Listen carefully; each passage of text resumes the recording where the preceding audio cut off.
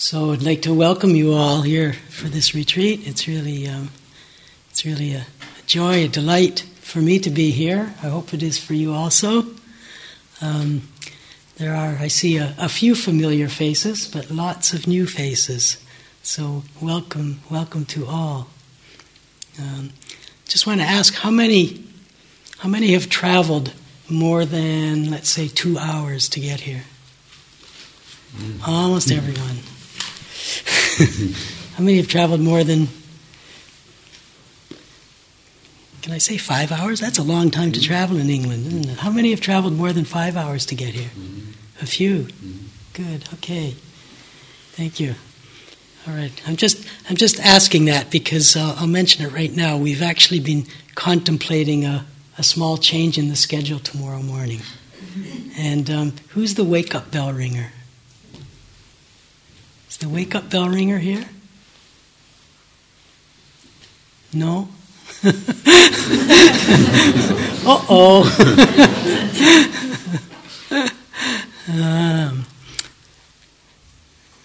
All right, I'll come back. Maybe the wake-up bell ringer will come. All right, so welcome to all. We're really happy to be here and to be with you all, and looking forward to spending these days together. And for those of you who are here for the first time at Gaia House, or those of you who are first time on a retreat, a special welcome to you, and hopefully, rather than being a retreat, it will be a treat. Mm-hmm. And just like to say from the start that the beginning part of retreat is very much a settling in, and for those of you who are here for first time, sometimes the settling in is not so settled in by the time we begin, but trust that we will all get settled and settled into just being here.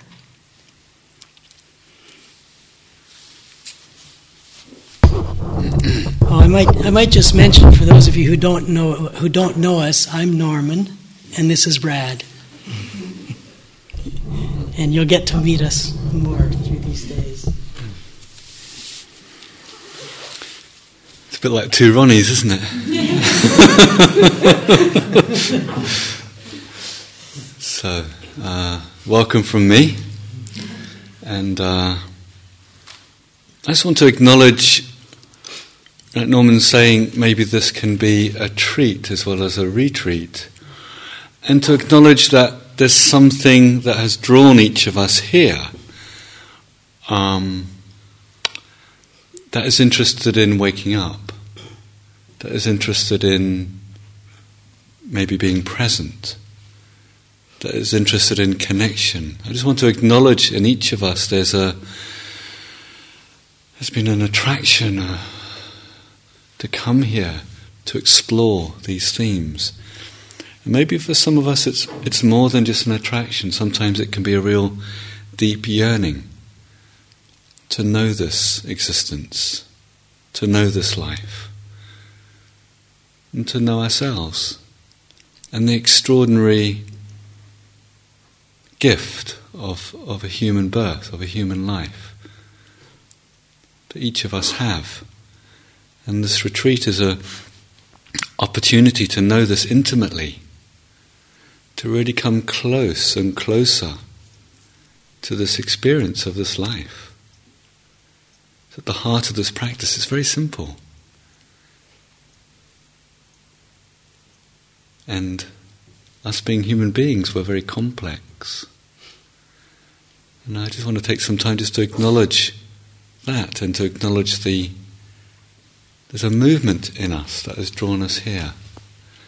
And over these days, the knowing of that movement, the knowing of this attraction to come here and to explore, may get lost in the drama or the experience of this retreat, because we get involved in all sorts of inner and outer experiences.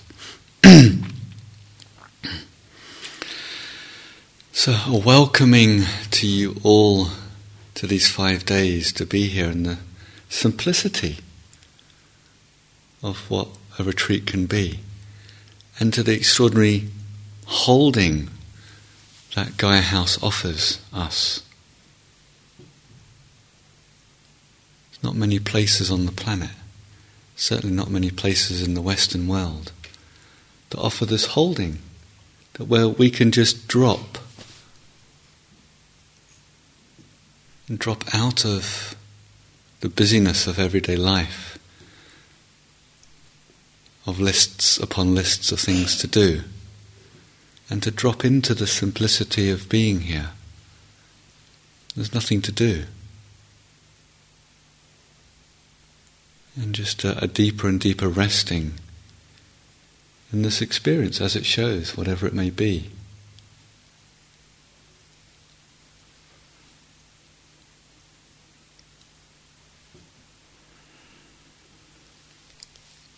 So I'm Brad, and I'll be exploring the Qigong part of this retreat with you. So I'm curious, who's never been to Gaia House before? It's kind of, whoa. So just have a look around, not to kind of get embarrassed, but just to realise that if you haven't been here before, you're not alone. Yeah?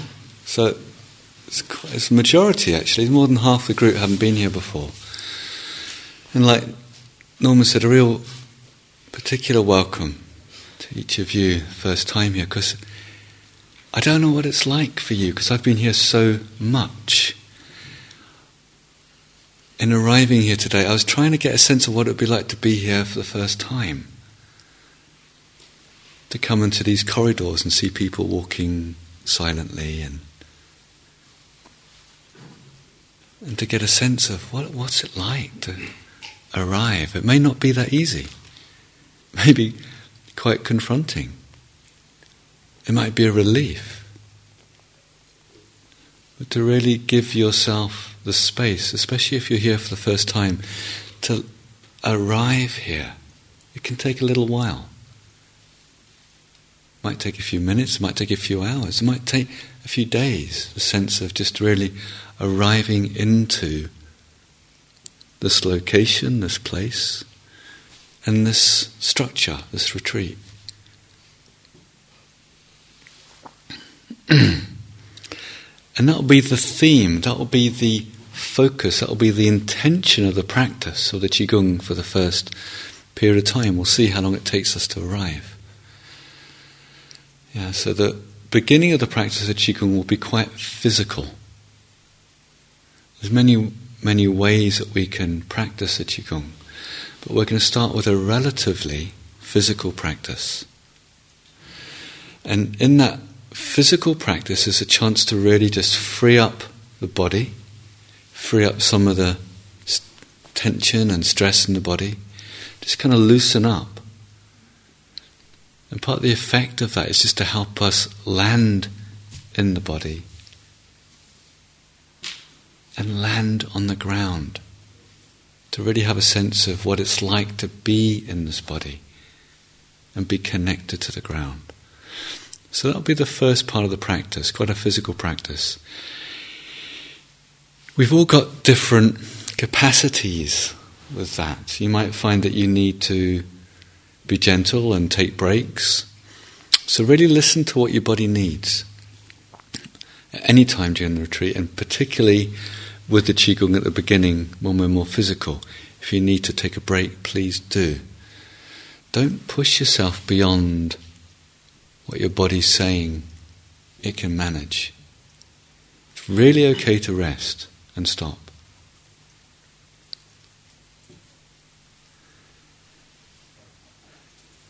So that'll be the focus for the first few days, or first period of time with the Qigong, to really just free up a bit of space, free up some capacity in this body, heart and mind,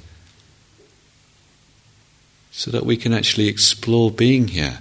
It's a bit like the analogy of a computer. Like my hard drive on my computer was like 98% full. So the computer wasn't working very well. And I just got more and more fed up and frustrated with it until the person that helps me said, well, how much space you got left on your hard drive? I said, a gigabyte or 2. He said, you just got to ditch 5 or 10 gigs just to free up a bit of space. I did that and the computer worked fine. So it's a bit like that, where, drawing a comparison with a computer is a bit dodgy because we're not robots. Yeah, we're human, we've got hearts. But it's something similar. We just need to free up some capacity because more and more we're having to process so much information as human beings. Now we process constantly so much information. And what we find is when our hard drive, when our kind of mind is full of that information, we can either get overwhelmed or we can shut down. It's like it's hard to really get what's going on because we're just full up. So part of the practice of the Qigong is just a little bit of emptying. Just to free up 5 or 10 gigabytes worth of capacity on that hard drive. So we can really explore more of being here with a bit more space internally. So hands up if you've never done Qigong before. So, wow. That's interesting. So about 50-50, so quite a lot of Qigong. So you might find, if you've done Qigong before, that what we're doing here is quite different. There's many hundreds or thousands of forms of Qigong. So you might be used to practicing in a particular way, and what we're doing here might seem very different. So what I suggest is, whatever you've done in the past, just kind of set aside and just see what it's like to practice what we're doing here. Because the practice of the Qigong is very specific to this environment, and this retreat, and this teaching. So I've adapted the Qigong to kind of really work with a retreat environment and to really assist the deepening of the meditation practice. So that's the intention with the Qigong. So some forms of Qigong are very much about moving energy and directing energy in quite directive ways. We're not going to be directive in that way with the practice of the Qigong here. Again, it's more initially just to free up some space, and then we turn our focus more internal. And it's more of a being than a doing practice. Initially, with the amount of physical work, it might seem like a doing practice. After a period of time, we become much more interested in the being part of this practice, which in a way is a practice of surrendering to this moment in this body, heart and mind. Non-directive, more receptive, more sense of opening into, rather than trying to get anywhere and direct. So those of you that haven't practiced Qigong before, in a way you've got a bit of a head start. We say you're coming with beginner's mind. Yeah? There's less to kind of reference or refer to or compare. So in a way that beginner's mind is also really what I was trying to do when I arrived here today, is just to see Gaia House afresh. See if we can see ourselves afresh. See if we can engage with this practice afresh. Each moment. Each moment. It's never happened before. Each moment is new. Each moment is full of potential. You don't know what's going to happen each moment. Dare we be that fresh with ourselves?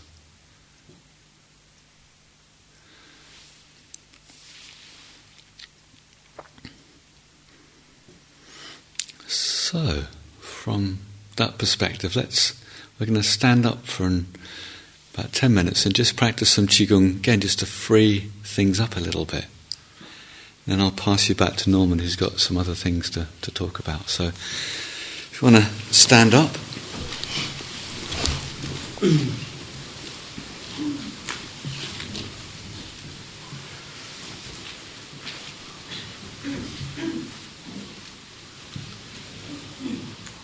So if you want to have enough space that you're going to do this without knocking anybody's teeth out.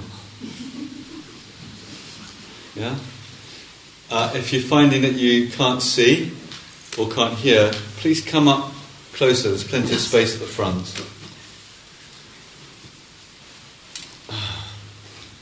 Yeah, so just do this, make sure you can move your arms without knocking anybody out. Good. So we'll just start with a basic stance, feet about shoulder width apart. I'm just going to do a little bit of bouncing, just to have that sense of emptying. Bouncing with a sense of like bouncing through your feet.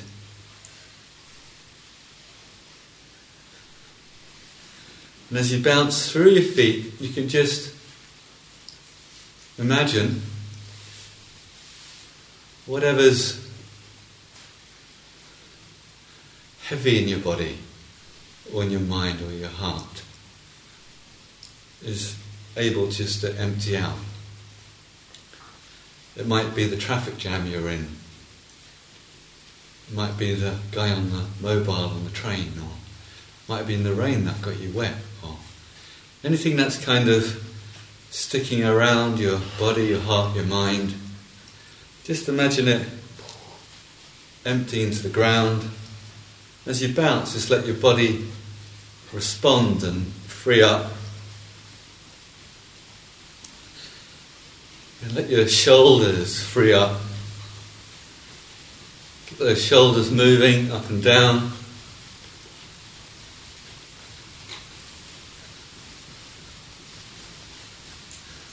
Okay, I'm going to get into some breathing Qigong, so deepen your breathing.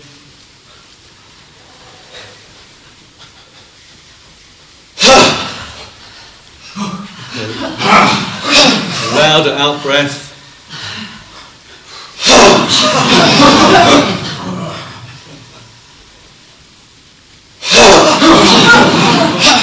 Good. Okay, stop bouncing. Just breathe in. Raise your shoulders up to your ears.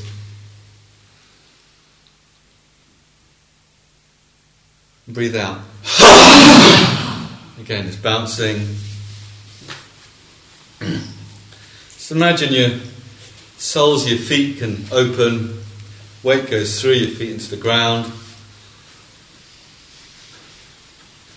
Again, as you shake, just get those shoulders moving, free up the breath.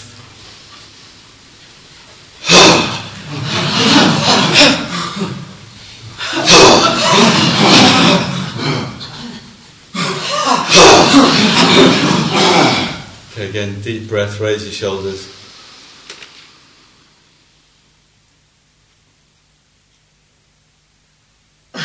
Breathe out. Okay, let's move your feet.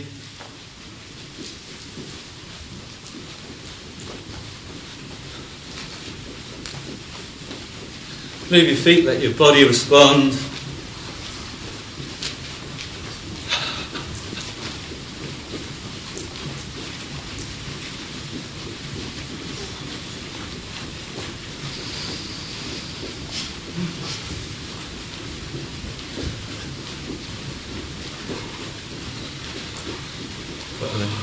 Some adaptation from some other kind of movement practices. I like to explore how movement is used in different traditions. So, see if we've got enough space for this one. Try this one.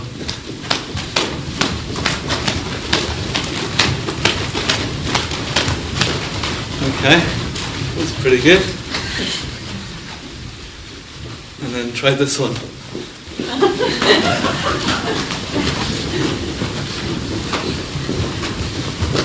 Okay, very good. Does that feel better?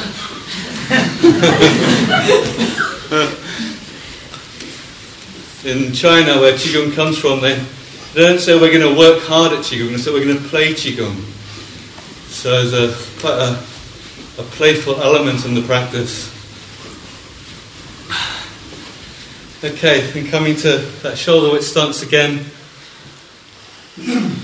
just imagine your feet can breathe.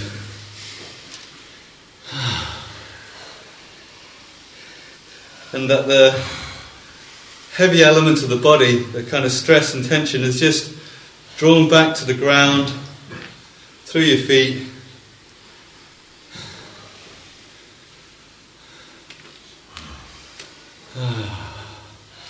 It can be like a streaming or just an emptying through.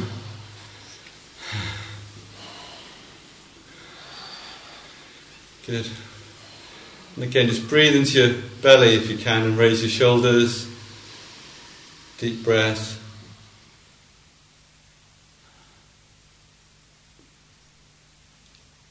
Breathe out. It's more full sound. Right. Again, just freeing up the feet.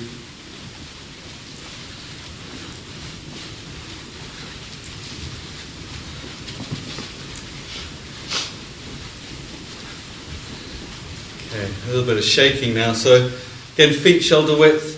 Shake your hips. Softening your lower belly. Shake your hips. Imagine you've got a really long tail. And you've been promised a very long walk.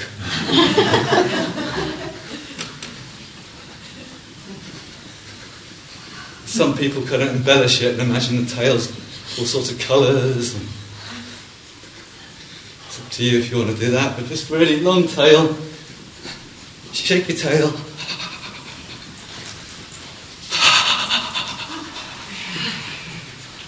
Shake your hands.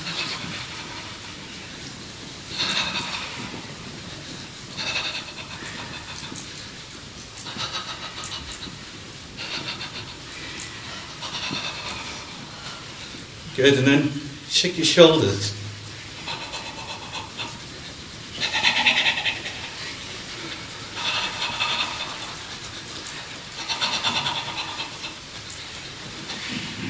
Okay, shake your jaw.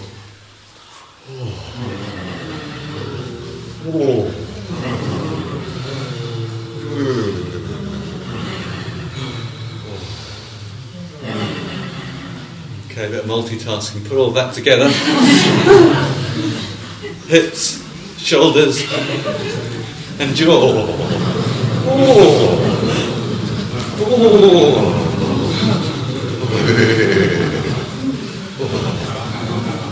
Good. Just shake that loose again, like that. Sense of just emptying any tension. Yeah. Okay, let the shaking come to stillness. And just bring your focus more into the experience of your body. You can open the gesture of the hands, just out to the side like this. Open the palms, open the hands, feet. And open your awareness to connect to your body. However you experience your body, just connect to whatever's showing itself to you, whatever's coming into the forefront of your awareness in your body. Rest with that. Might be a sense of warmth or tingling, vibration. Might be a sense of energy or tiredness, heaviness or lightness. Just knowing directly this life of this body right now.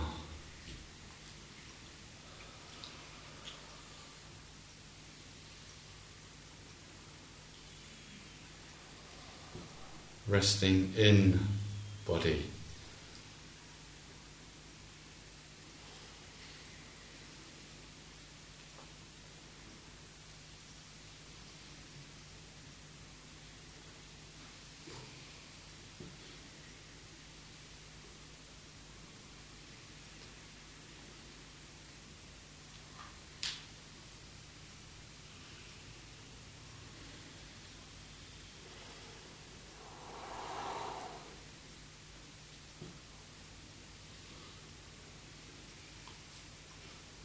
Good, so much as you can, staying with your body, staying in connection with your body. And just move back to sitting in the cushion. We'll continue.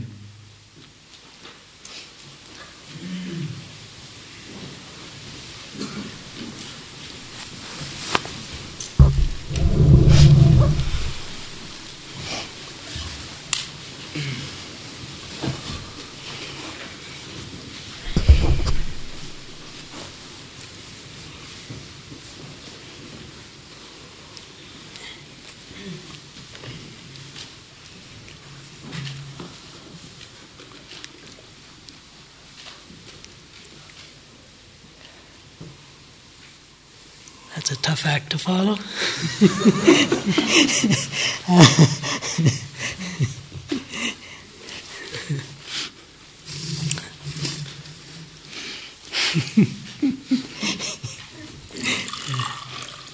So I'd like to speak a little bit about about the structure of the retreat and the design of the retreat, and begin by saying that the whole structure of the retreat, the whole way that the retreat is constructed and is presented, is intended as a support for your practice, for the meditation, the sitting meditation, the walking meditation, and the Qigong. And I might just at this point just kind of emphasize that Brad and I take the approach, and hopefully all of you will take the approach, that what we refer to as meditation and what we refer to as Qigong are in fact both meditation and Qigong. So as much as possible not to make a distinction. The distinction is in the form of the body. But both are to be taken as meditation and both are to be taken as Qigong. And I think as we proceed through the retreat, this will become more and more clear to you. And especially for those of you who are on retreat for the first time and those who are at Gaia House for the first time, just again to say that the way that the retreat is presented and is offered is as a support for the meditation and Qigong. And there are a number of specific ways that we are all being supported here that I would like to mention at this time. And the first is just the presence of Gaia House and the beautiful grounds here and the gardens and the spaciousness and the trees and the birds and all that goes with making Gaia House what it is and welcoming us to be here. And of course what goes along with that is is all of the Gaia House staff working behind the scenes to keep things going, to support us, and with all the office work and the maintenance and the meals and all that goes into really helping us in being here. And then second thing I'd like to mention is myself and Brad, our presence. And the reason that we are here, and I really want to emphasize this, the reason that we are here is to support you. If you weren't all here, believe me, we wouldn't be here. So we are here because of you, and we are here for you. And in being here to support you, we'll be supporting you with instructions, with guided Qigong, with guided meditations, with small group meetings, and with opportunity for individual meetings. And I'd really like to emphasize that at any time during the retreat, if you're having some struggle with the practice, or if there's something about the meditation Qigong that you don't understand, please contact one of us. Please make use of us. That's why we're here. Okay, not to feel that you would be bothering us or troubling us, or that someone else's question might be more important, but to really get that we're here to support you.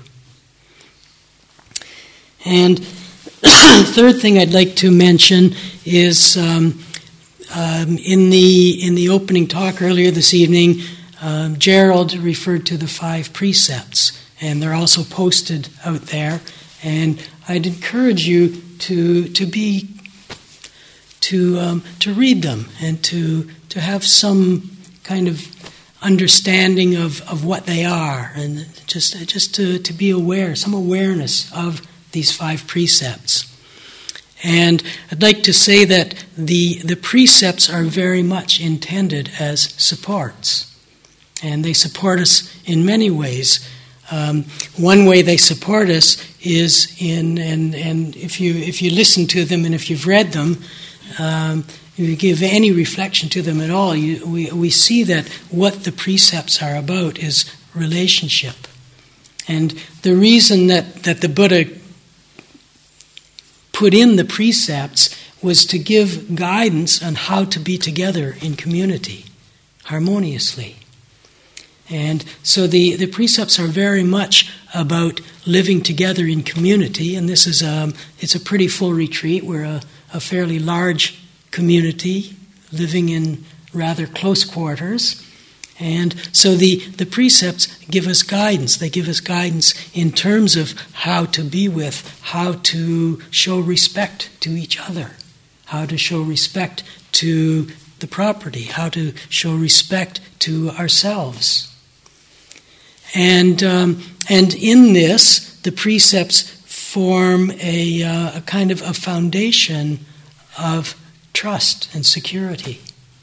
They provide an atmosphere of safety where we can really allow ourselves to settle in to just being here in this moment and not have to worry about what's going on out there or what someone else is doing or what's happening to my things. But just to really have that sense of safety and security, to be able to allow ourselves to really settle and to be with the practice. And the precepts also support us in giving us opportunities to practice. So the precepts are asking us, the precepts aren't telling us what to do and what not to do, but they're providing guidelines for practice. And the actual wording of the precepts is, I undertake the training. So the precepts are practices, so they give us opportunities to practice speech. They give us opportunities to practice living in a way that's free from harm and ill will. They give us opportunity to practice living honestly, being honest. Okay, so they're calling on us to pay attention to how we are in our lives, and to set an intention for living a way that is harmonious and that is in community. So the precepts are very much a support for us in this practice and on the retreat. And one of the precepts is speaking truthfully, and with respect to that, it's made somewhat easier because on the retreat we're in silence, and Brad's going to speak a little bit more about that. So I just want to point that out, and as part of that, as part of the not speaking, and as part of the living in community, I just want to point out, and Brad will probably speak a little bit more about this, but the emphasis of the practice is really about bringing attention within our own experience from moment to moment, and not being so concerned about what's going on out there. And so just to really emphasize that, but at the same time to point out that if someone really does seem to you to be in crisis, or if someone seems to be having a difficult time, please let myself or Brad know, and not to feel that it's your job or your responsibility to help that person, but just to let us know, and so that there is this sense of bringing the attention within, but at the same time, we do at times become aware of the outer. Okay, so the precepts, and the last thing I want to specifically refer to is the schedule. And the schedule, again, really is intended as a support for the practice. For those of you who haven't been on retreat before, I'm not sure if the schedule for tomorrow was posted. Has it been posted yet? Yes. Okay, so you've looked at it, and those of you who haven't been on retreat before may have looked at it and thought, oh my God, there's no breaks in here. There's no rest periods. There's no going for a walk period. There's no spa time. And just to really emphasize that the intention of the schedule is as a support. And one way that it's a real support, and it's a way that isn't always obvious at the beginning, but as we settle more and more into the retreat, I think we start to feel it as a support in that this by following the schedule, we don't have to think about, oh, what could I be doing now, or what would be better than this, or where do I have to go now, or what's happening now, or we just look at the schedule and it says, oh, sitting meditation. Ah, okay, let me just sit. Ah, it's Qigong. Ah, time for Qigong. And so the schedule takes away this whole area of making decisions. And we spend so much of our time making decisions, and so much mental energy and effort goes into making decisions. And it takes up so much energy. And just to really take this opportunity to just, oh, okay, I don't have to think about what to do. I can just sit. Or I can just walk. Or I can just do whatever Brad is leading in the Qigong. I can just bounce around. Okay? So really seeing the schedule as a support. And yet, at the same time, as Brad said with the Qigong, if there's something that you can't do, then just sit down. If you're in here for a Qigong session and it's too vigorous for you, just to sit down. If you get shaky, just sit down. And in the meditation, similarly, if something is overwhelming, I'll give suggestions on how to be with that. So if you're sitting with your eyes closed, for example, and something gets really overwhelming, it's just open your eyes and look around a little bit. And not to feel tied to a form. Okay, really allowing for settling and being with what's happening. So using the schedule as a support in many different ways and on many different levels. And so a couple of things I'd like to point out. One is that the first sitting after breakfast at 9:30 is the time when I will give the meditation instructions for the day. So that's a really important sitting to be here for. Okay, so I really ask that everyone be here for that period. And then right after that at 10:30 is the period when Brad will give the major Qigong instructions for the day. And so that's also a really important period to be here for. And then the sitting at 3:15, it doesn't say it on the schedule, but most days, possibly every day, that will be a guided sitting meditation. And during that time, I will often give some new instructions. So that's also a very important period to be here for. Okay, so just want to point out those aspects of the schedule and point out those particular times, and encourage you to really use the schedule, use the precepts, use the form of Gaia House, the grounds, use myself and Brad as supports for your practice, and in so doing, really giving space for the practice to do the work rather than you doing the work. allowing yourselves to be, so that the practice has an opportunity to reveal understanding, insight, liberation.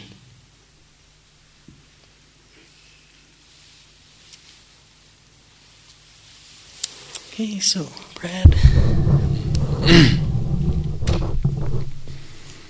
So another of the supports that we'd like to offer here on retreat is the support of silence. And it's not a shh kind of silence. It's not a don't speak kind of silence. It's a silence that is a fundamental part of the practice where we let go of how we, in everyday life, through our conversation, externalize our energy, our attention to another. And through deciding not to speak for 5 days, it's a bit like turning the tap off, so that we're not energetically flooding out, but also that we can then begin to bring the focus much more to this experience in this body, in this moment. And I know for some of us it can be the most liberating part of a retreat. There's no one that you have to speak to. There's no kind of needing to get to know anybody. There's no having to make small talk or say what you do or justify your existence. Yeah, there's none of that.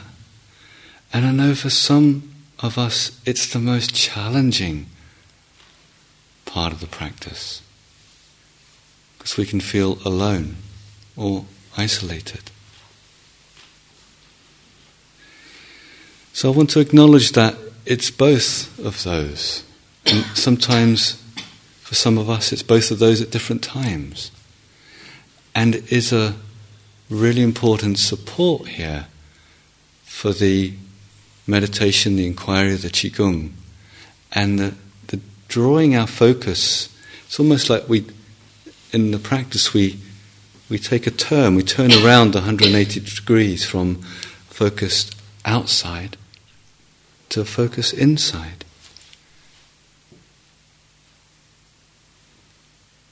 A focus to connection here.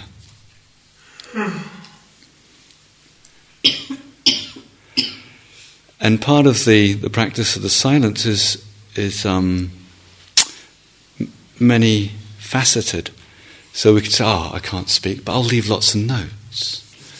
It's very easy then to kind of become a note writing retreat where you kind of leave Norman a note, leave myself or Norman a note at the end of each session with a list of 12 questions. And, so just watch that energy with which we go into conversation and talking.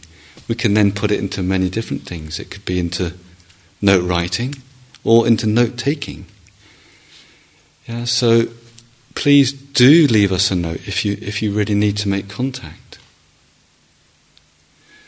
But I suggest you don't leave other people notes. Don't leave notes to the person sitting next to you, asking them how they're doing. But to really just bring focus back internally.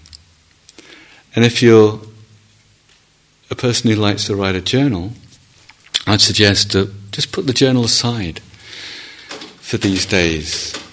If there's something that's really important, like a clear insight, a realization, and you want to put that down onto paper, that's okay, but keep it really simple. Don't write a whole movie. And we have had people come on retreats who have literally written a whole book by the end of a retreat because the mind is so entertaining. Comes up with all sorts of screenplays. We don't need to go to the movies sometimes on retreat because it's all going on in here. One of the keys to that is not to fuel the mind's home movie capacity, the entertainment system of the mind, by not engaging with, by not writing lots. And also to not read, so that the intention is that we're not putting more information in, because most of us are full already. So we want to clear some of that space on the hard drive and just give ourselves a break from more input. So I really strongly suggest not to be reading on the retreat. If you brought that special novel that you just want to finish, leave it to the side. Yeah. Sometimes you might find where it's like, sometimes the mind gets desperate for a bit of information, and you might find yourself standing by one of the signs that says, please wash your hands after this or that, and you're reading it 10 times. Just watch that if that's what happens. It's the mind looking for ways of entertaining itself. Just recognize that, wake up in that. If you're here with someone that you know, the kindest thing you can do is to leave them be. Is to not be writing them notes, not to talk with them. Not all as a way of avoiding, but to really give them space.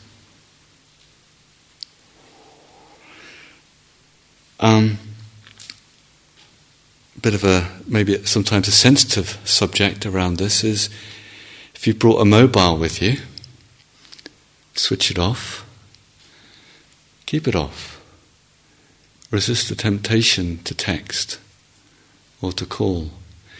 If for some reason you've given your mobile out as an emergency number because of something happening at home, what I'd suggest you do is that you give them Gaia House's number. Just text them Gaia House's number, so if there's an emergency, they can contact Gaia House. So you can really just begin to let go of what's happening for you in the outside world.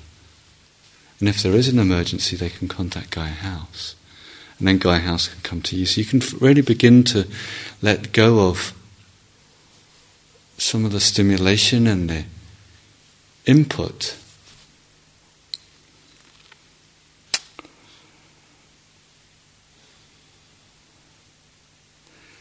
As we settle over these few days, sometimes the atmosphere in the hall can be very still.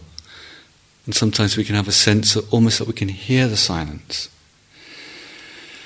And then we can begin to realize if the person next to us is wearing very noisy clothing, or we could become so sensitized. So just a word about being mindful of that. If you when you're leaving the hall, especially after a few days, that sense of silence becomes quite heightened. So just in the coming and the going, just taking care. And we request that when you come to a period of sitting or the Qigong, that you stay for the whole period, unless there's an emergency, unless you really need to leave because you need to go to the loo. But that there's not a coming and the going, that you arrive in time and that you stay for the duration. And again, if you really need to leave because there's an emergency and you've got to go to the loo or something like that, that's fine, obviously.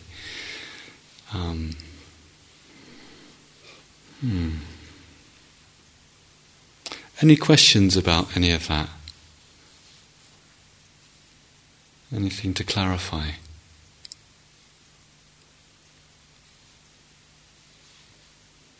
Yes, please. It sounds like, do you expect us to come to every single session? That would be one expectation. But it sounds like, there's some that we definitely should be here for, and others that are perhaps not so crucial. Yeah. You've got to find your way with the schedule. some of us will come and look at it and kind of go, I'm going to do everything, and if for some reason you miss a session, you're kind of beating yourself up because you've missed something. You've got to find your own way. The schedule, like Norman said, is here to support you. It's a really way of holding us and giving us a focus. And sometimes you might find that what you need, you're exhausted and you might need to lie down. Yeah? So we're offering this schedule as a way of support, and you've also got to see sometimes what you really need. And like Norman was saying, there's some key sessions where we're giving instructions for the day, and it's pretty important to be here for that. Otherwise you might find that you're really not sure what we're talking about for the rest of the day. Yeah? And if there's anything more specific around that you want to ask, do come and see one of us. And in the silence, there's opportunities to talk. So you'll all be in a small group of about 8 or 9 people, and we'll meet with you a couple of times during the retreat in a small group situation. And there's an opportunity to exercise your vocal cords, an opportunity to share how things are, an opportunity to express what's happening, and if there's any questions, to ask us questions. And again, if you find that you really need some contact with us, please do leave a note and we'll make time. We don't put up a do not disturb sign here. We're here to be disturbed. Yeah? To really reach out to us if you're needing support. Anybody else with any questions about what we've said so far?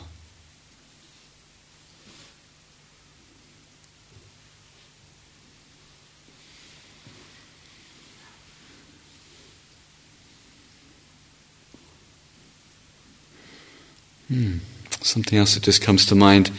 If you have any questions on a more practical nature, then please do leave a note for the managers. If you need earplugs or toothpaste or things like that, or an extra blanket for your bed or things like that. If it's on a more practice nature, or if it's more to do with your well-being, then please do contact us.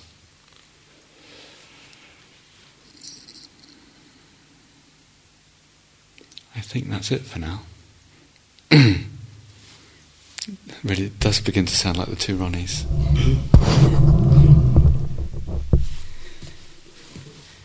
All right, come back to the schedule. Is the wake-up bell ringer here? No. Okay. We'll give the wake-up bell ringer a bit of a surprise in the morning.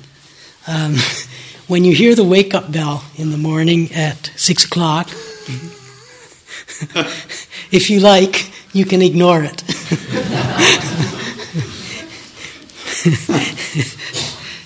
The wake-up bell person will come in here at 6:30 for Qigong, maybe. And it's quite possible no one else will be here. At 7 o'clock will be a voluntary sitting meditation period. Okay, so if you'd like to come in at 6:30 and do Qigong, please feel free to. If you'd like to come in at 7 o'clock and sit until breakfast, please do. But it's being removed from the schedule for tomorrow, just for tomorrow morning, just to give us all, particularly those of us who traveled more than 5 hours to get here, to give us an opportunity to sleep in a little bit and help to settle in a little bit.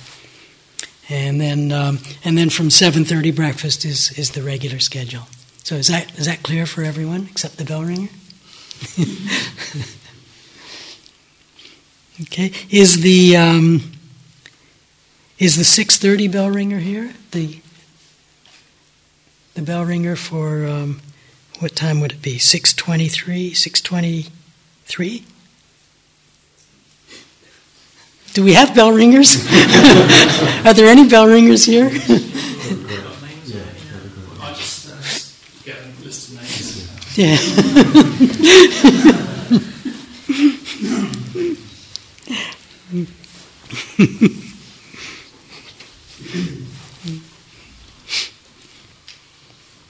Sorry, Yes. can I clarify, we're just literally coming down for breakfast then, or did you mention you were going to be here at 7, or we're just all going straight to breakfast? No, 6:30 is a voluntary Qigong session, and 7 is a voluntary sitting All right, period. so we're starting breakfast. Okay. Yeah, so you're free to sleep in until breakfast if you like. Okay.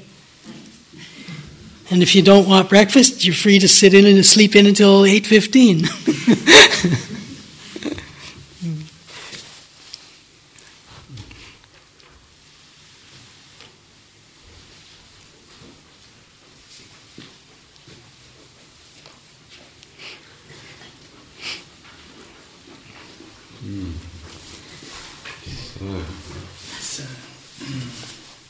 So, we got a Chris Austin here.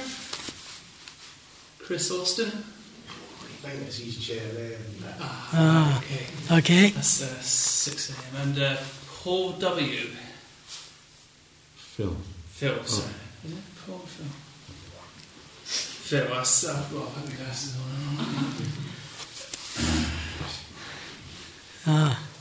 that's a Phil, yeah. Phil W. Phil W? No. So both of them went to bed early so they'd be able to get up to ring the bell. All right, it'll be an interesting morning.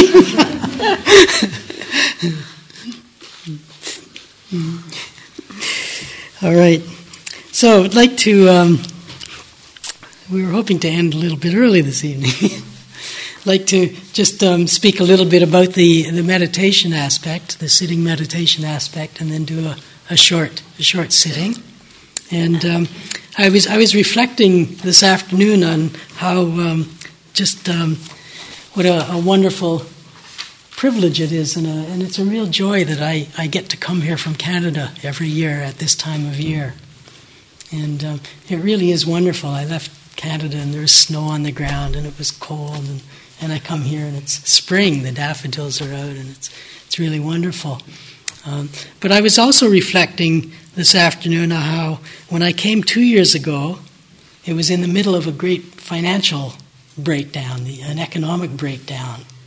And when I came last year, there was the volcano, and I almost didn't get to go home. And I come this year, and there's this great tragedy happening in Japan.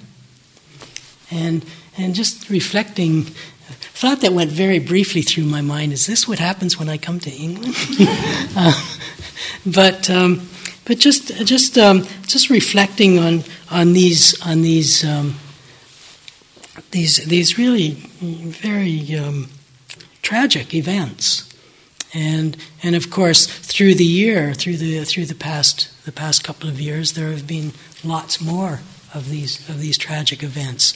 And as reflecting on how these events can really be used as practice, and I look at these events and looking, and most immediately looking at what's happening in Japan, and really acknowledging the great tragedy and the suffering in it, and the loss of homes and families and jobs, and just so much destruction, and this great threat of the radiation, and looking at it from the perspective of the meditation and from the perspective of the Buddha's teachings, just seeing in this a number of really important points, and one is recognizing how in just an instant our whole lives can change. You know, just in the instant of that earthquake, and the instant of that tsunami, and in the instant of the explosion in the first reactor, just in those instants, in those single moments, such dramatic change in the lives of so many people. And the speediness and the drama of the change just stands out so clearly. And we feel all the suffering that comes about from these sudden changes. And I find it very, very important to recognize these moments of change and the suffering that comes with them, and to recognize that in fact change is happening all the time for us. And it's very tragic, I would say, that so often for so many of us it takes such a dramatic change to kind of wake us up to the fact that things change. And with this change, or kind of bound up in this change, is to recognize the unreliability, the undependability of things that we take for granted, and things that we assume almost won't change. We can see the unreliability, the undependability of these things.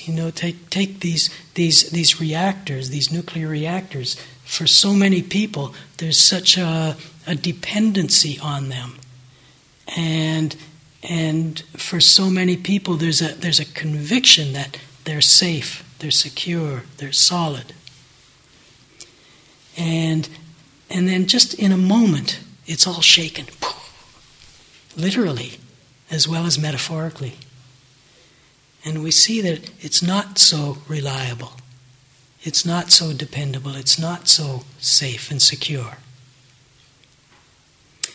And again, in fact, we have that sense, that relationship of dependence and the sense of reliability on so many things, on ourselves, on people who we're with, partners, families, friends. And these incidences, these very dramatic, very tragic incidences, are hopefully waking us up to the fact that ultimately we can't depend on what's out there.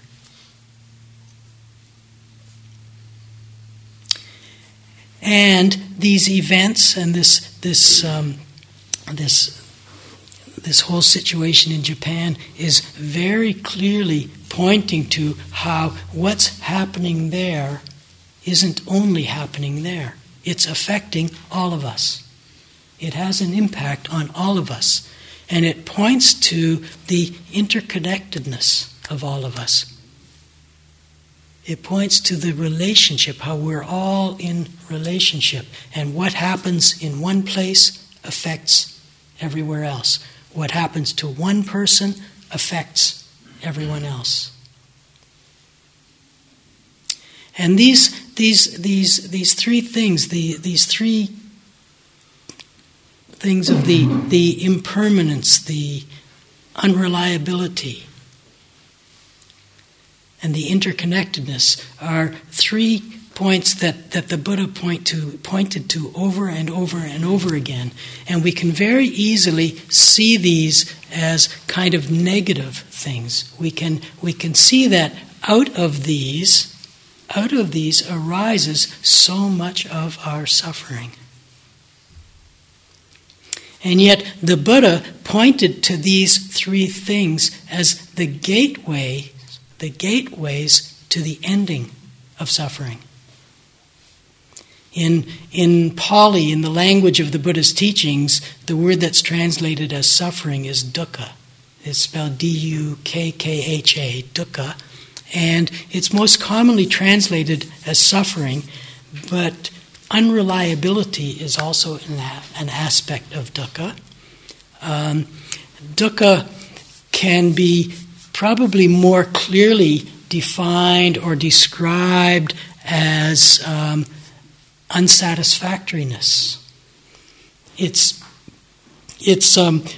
currently being defined or described as, and I think it's quite an apt description, being described as stress. conflict. It's defined by the Buddha as not getting what we want and getting what we don't want. Wanting things to be different than they are. And the Buddha pointed out how dukkha arises from these three characteristics of impermanence, of unreliability, and of interconnectedness. Interconnectedness is an interesting one because we think of, well, when we're connected, it's wonderful, we feel great when we're connected. But sometimes, very often, and in this case, we see how the interconnectedness, with the interconnectedness, the tragedy in Japan becomes a tragedy elsewhere. Sometimes we see it in relationships too. We see when we're in a relationship that a relationship often brings up unsatisfactoriness, brings up difficulty, brings up stress. And so it's very easy to see these three characteristics from a negative point of view, but to the Buddha, these were gateways to liberation. And in a sense, the essence of the meditation practice is waking up to these characteristics in a way that there's an understanding. An understanding comes that allows for a releasing, a settling, a relaxing into what is. It doesn't mean relaxing into passivity. It doesn't mean relaxing into denial. It doesn't mean relaxing into ignoring, but just an allowing for the being to relax into, this is how it is. And not to be struggling with it. Not to be caught up in stress, in relationship, in a stressful relationship with whatever it is. But to be able to relate in a way that is free of stress. In a way that is free of struggle. To be able to relate to ourselves, because we have lots of struggles with ourselves.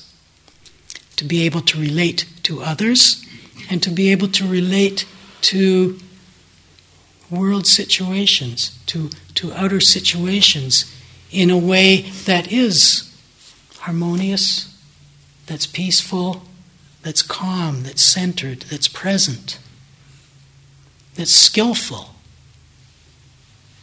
To relate in a way that comes not from reactivity, not from fear, not from anger, not from greed, but from a place of wisdom and compassion. And this is what the teachings and what the practice are pointing at. And through these days we'll be speaking more about these different aspects of the practice, and we'll be offering practices and offering forms that really allow us to settle into what is, and to be open, hopefully, to be open to what is. To be able to recognize and to acknowledge life as it's showing within our own beings. And sometimes it will be with ease, sometimes it will be with difficulty. Sometimes the experience will be pleasant, sometimes the experience will be unpleasant, and sometimes, often the most difficult, is sometimes the experience will be quite neutral and maybe boring. And the practice is to open to all of it, however it's showing. This is life.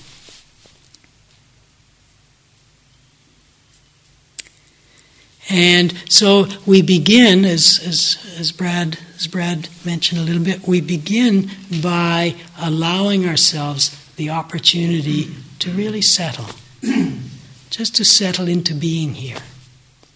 And for some of us, as Brad said, that may take couple of hours. For some it may take a couple of days. More commonly it's a couple of days. So encouragement for lots of patience with yourselves, particularly in the first couple of days. Lots of gentleness and kindness to yourselves in the first couple of days particularly.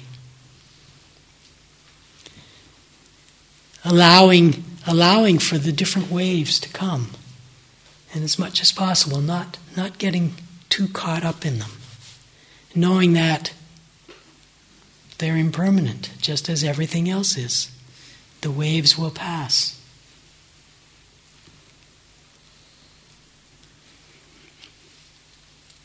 So we use the beginning part of the retreat very much as a time for settling. And we settle primarily, we begin by very much settling into the experience of the body, allowing the body to come to rest, to being here. And the reason we choose the body in the beginning is because the experience of the body is very much the experience of the present. The experience of the body is what's actually happening. The mind is much more interesting most of the time. We can find much more fascination in the mind, but when we look, we see that the mind is very much in the past or in the future. And the practice is to open to what is, to bring attention to what is. And so we bring attention to the bodily experience. And so we'll do a short sitting period now, and I'll just give some very brief instructions, and then tomorrow morning in the 9:30 sitting, I'll give much more detailed instruction about the sitting practice and the settling. And I'll also give a little bit more detailed instruction tomorrow morning about posture, because very often for settling, the most difficult part is finding a body posture that allows us to have some degree of ease and to settle. Okay, so for now, we just allow ourselves to settle into a sitting posture. And the one thing I'll say about the sitting, or a couple of things I'll say about the sitting posture now. One is that the most important thing with the sitting is that the body be upright. Okay, so that it's not slouched over, the head isn't bent down looking down at the floor, it's not up looking at the ceiling. Back and the neck fairly straight. The rest of the body, the shape of your legs, doesn't matter so much. So whether you're sitting on a cushion or on a bench or on a chair, doesn't matter. But whatever you're sitting on, however you're sitting, it's really important to have the body upright, and upright in a way that it's not rigidly upright, but upright in a way that there's a sense of being settled. Really allowing, as Brad had us settling the weight into the feet and into the ground, really allowing in the sitting posture for that same kind of settling of the body. And a couple of things to facilitate this. One is in your sitting posture to check if your knees are higher than your hips. You're going to be creating a lot of extra stress and tension in your back and make it very difficult to sit. So your knees should be lower than your hips.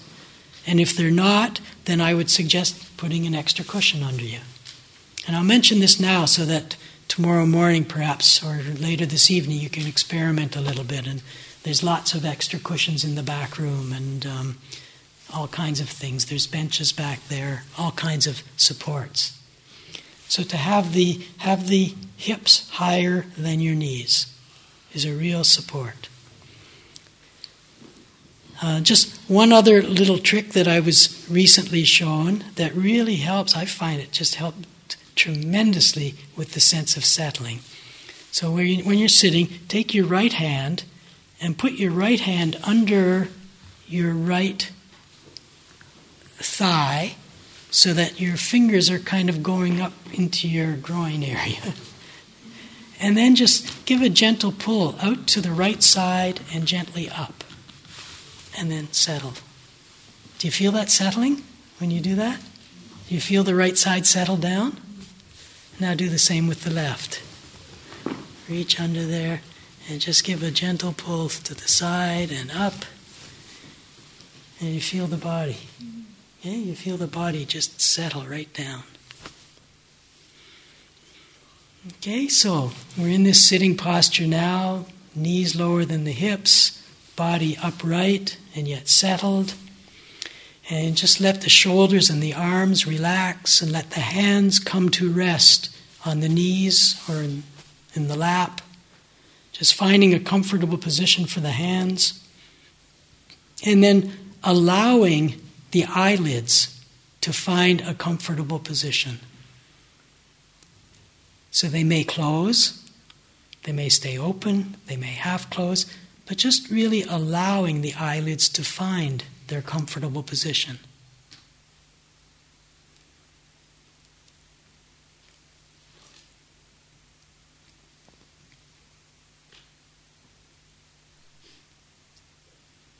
And then bring the attention into the body. And just become aware of how the body is feeling right now, just sitting. Does it feel settled? Or does it feel restless? Does it feel warm or cool? Is it buzzing or is it calm? Does the body feel balanced or does it feel like it's falling over? Just really becoming aware of the general experience of the body sitting.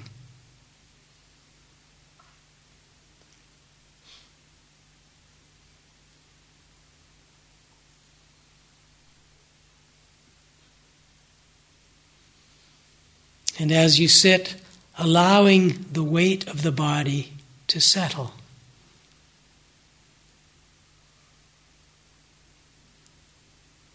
Moving the awareness down through the body. And as the attention, as the awareness moves down, letting the weight of the body move down with it. And gradually coming to rest in the contact of the body with the ground.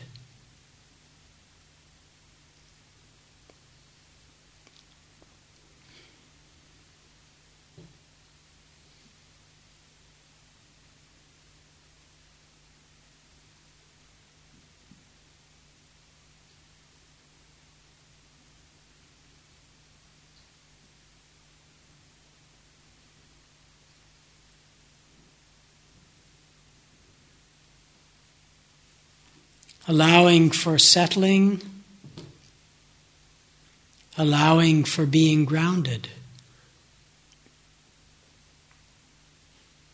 resting on the earth, and being supported by the earth.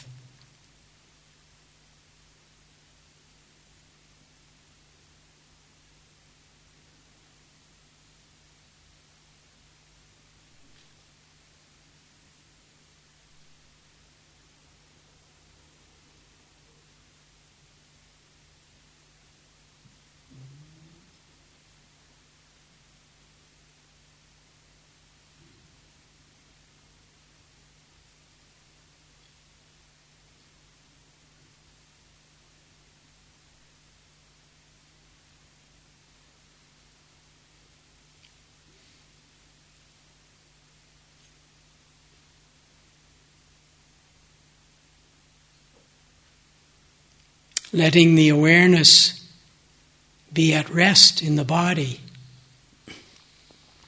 and being receptive to the experience of the body just sitting.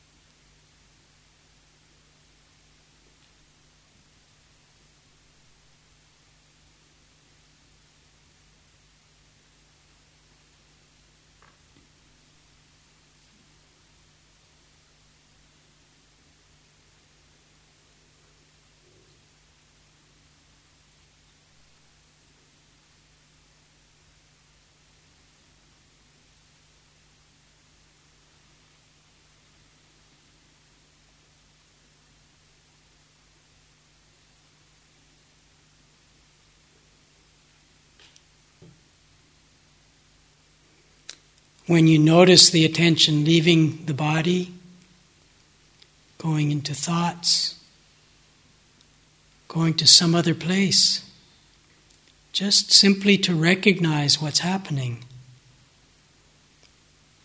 And then make the choice to come back to rest in the body experience.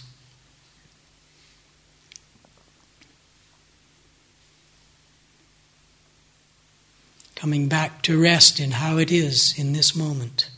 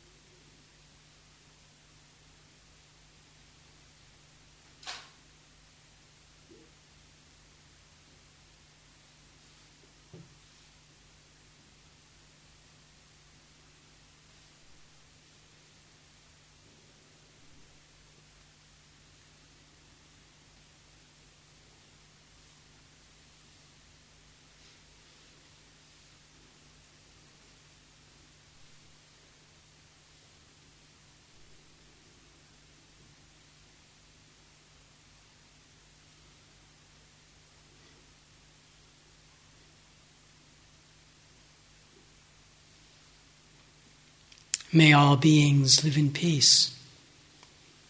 May all beings live in harmony. May all beings be free from dukkha.